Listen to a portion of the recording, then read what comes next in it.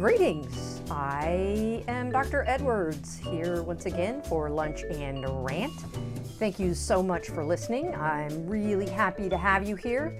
I really appreciate all your comments and suggestions so far. So what are we going to talk about today? Well, how about something I've had a lot of experience with lately, and that is people failing to pick the right hospital for their emergency. For a while now, community hospitals in particular have had a real problem with getting certain kinds of specialists in to take care of their patients. So, for example, let's say that you have an upper GI bleed, meaning you are vomiting blood, and you need a GI doctor. Well, specialists don't actually have to be on call at the hospitals that they operate in or perform procedures. So there are hospitals where you can show up vomiting up blood and there's no GI doctor there to help you. They will not admit you at that hospital because there's nobody to help them with your problem. So you have to be transferred to a place with a GI doctor. And you would think this would all be covered under EMTALA, which is basically the Emergency Medicine Treatment Liability Act or something. But essentially what it says is if you show up at a hospital with an emergency, they need to stabilize you. That's just the rules. You can't have an emergency department unless you're willing to accept all comers. Whether or not they have insurance, whether or not you can solve their problem, you have to accept them in the emergency department. So we have somebody vomiting blood and they show up in our emergency department and we have a real problem because we then have to transfer them. And theoretically, other hospitals that happen to have GI specialists on call have to take them, but in reality, in practical terms, that is not at all true. Among other things, they can refuse on the basis of not having room.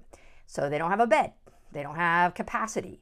And you might ask yourself, well, that doesn't make any sense. Isn't there an emergency department at that hospital? And the answer is usually yes, there is an emergency department at that hospital. And you're like, well, why don't they just transfer to that emergency department? Well, that's an interesting question. So while that patient, we'll call him Gunther, while Gunther, who came in vomiting up blood, has to be treated at our hospital, and had Gunther picked a better hospital with a GI specialist and he'd come in vomiting up blood there, regardless of how full or busy the emergency department was, they'd still have to take him. But when he's coming from another hospital, even though he's vomiting up blood, and if he doesn't get help with that, stopping that bleeding, he'll probably die. Nonetheless, they don't have to take our patient. Now again, what does the law say? The law says if they have capacity, they have to take our patient. But they don't have to have capacity, and frequently the way hospitals run, especially with emergency departments closing all over the place, they really are quite busy in the emergency department. It is very difficult for them to take the patient in the emergency department. And so what this means is patients with very serious problems that I cannot treat in my emergency department basically picked the wrong hospital to come to. And if they'd picked a better hospital, they'd be better off. I've had patients come in with problems like, let's say they had a problem with a big jaw infection and what they really need is a dentist or an oromaxillofacial surgeon. Well, I don't have one of those. In fact, pretty much none of the hospitals in the area I work have oromaxillofacial surgeons or ENTs that are on call. So we have to transfer those people to somewhere else. And this somewhere else can be to a major city like Los Angeles, which is roughly 2 hours away, or weirdly Riverside and San Bernardino, which are not huge towns.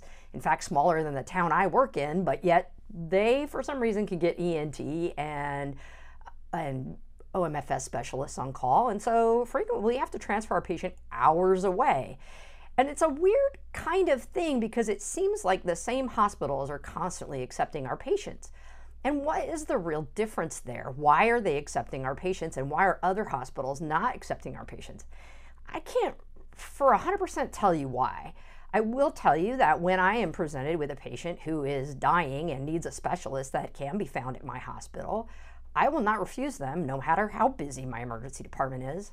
In fact, quite recently, I had a patient that I knew pretty well that was at another hospital clearly dying, and he clearly needed the services that we had at our hospital.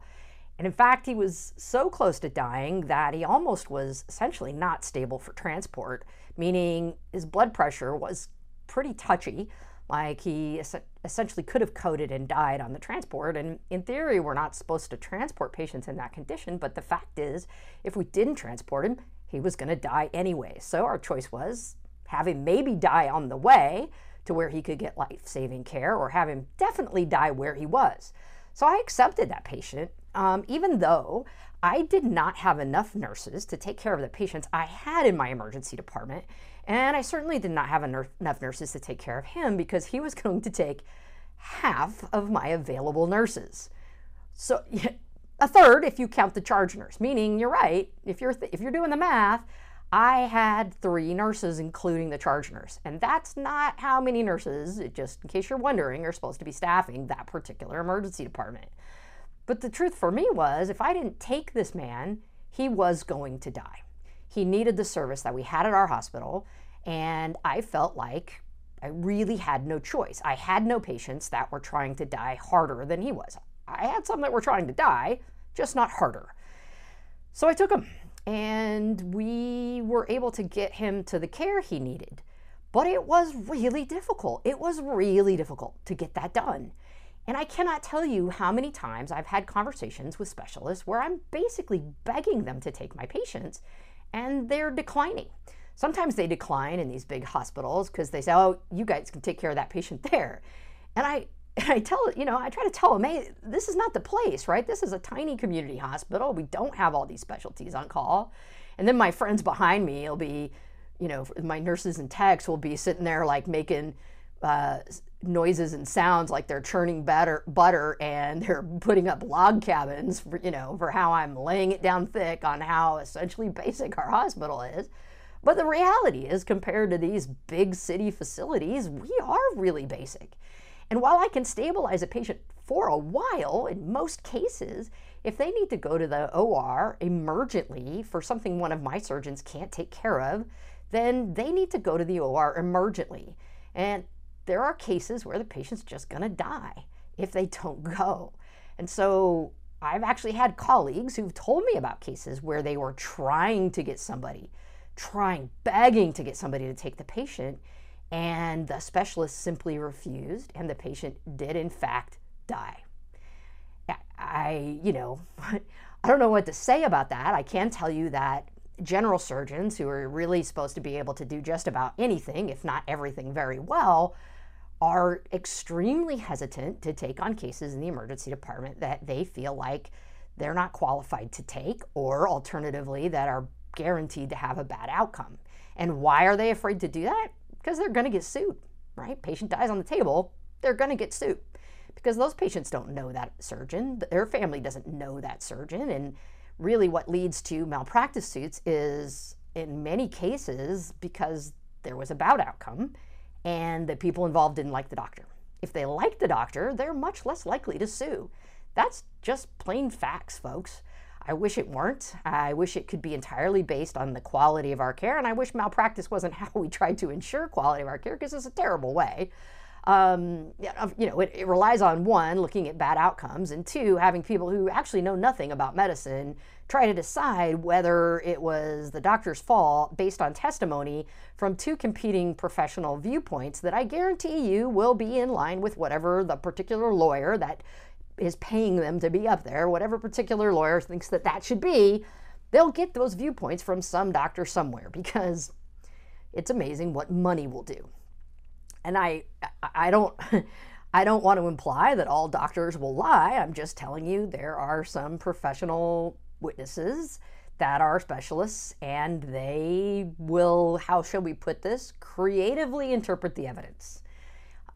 An adversarial process, such as a lawsuit, really isn't a great place for that, and also it's creating a problem. The other side of that problem I'd really like to address is what we've discussed before, which is burnout, which I like to call moral injury and exploitation. I saw a recent Samantha Bee episode, Full Frontal. I don't know if you've watched it. She's very funny. But she was going on about how nurses, 25% of them admit to being burnt out or really exploited. And she was calling that a national emergency.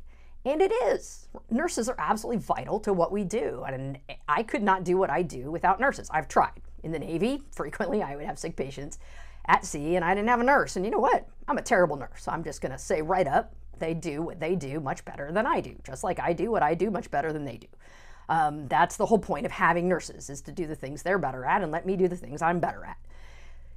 So a crisis where nurses are 25% wanting to get out of clinical care is horrible. But guess what? More than 50% of doctors will admit to being quote unquote burnt out or wanting to get out of emergency care or medical care in general. Way more than 50% of emergency physicians. You think that this does not affect you, but I'm going to tell you right now it does. You may be the one who just picked the wrong hospital. Was you were vomiting up blood, you didn't call ahead to find out if your hospital has a GI doctor. Shame on you, because it's now your problem. As soon as you show up in my hospital, I have to try to solve this problem, but really you're the one that's going to die, so it's not actually my problem, even though I really do care about it and I really don't want you to die. Nonetheless, because we have doctors that are just frightened by malpractice and are really so disheartened, so exploited that they really have a hard time bringing themselves to come beyond the concerns of the moment, people die. People die. We don't provide as good of care. We don't take the kinds of risks that we need to take care of patients. We don't take on the kind of responsibility that we need to take on where we could have bad outcomes in order to ensure better outcomes.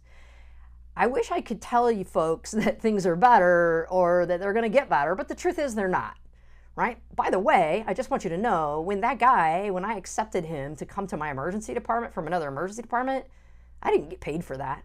I intubated him and I stabilized him and I spent a lot of time on him, but I cannot get paid for anything but the intubation because he was transferring from one emergency department to the other. And even though that's standard, that's what always happens, emergency physicians can only get paid for one emergency visit per 24 hours. So I see a lot of patients I don't get paid for, not just the people who don't have insurance.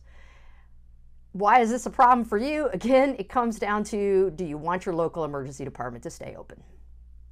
The better we get paid and reimbursed for having emergency departments, the more emergency departments there'll be, the more choice there'll be, and the more we'll be able to entice specialists to come be on call at our hospital, because in many cases, specialists won't be on call unless they're paid by the hospital for being on call. So that's today's rant. If you have questions about why it works this way and why you have to pick the right hospital when you're trying to die, please feel free to put them in the comments or send me an email or call me for that matter. If you think this is ridiculous and should be different, then by all means blame the insurance companies and the malpractice lawyers, because they're largely responsible for that mess. And call your congressman, email your congressman, write to your congressman and your senator and your state senators and ask why things work this way. Thanks so much for listening. Please come back again. I'm Dr. Edwards. This has been Lunch and Rant.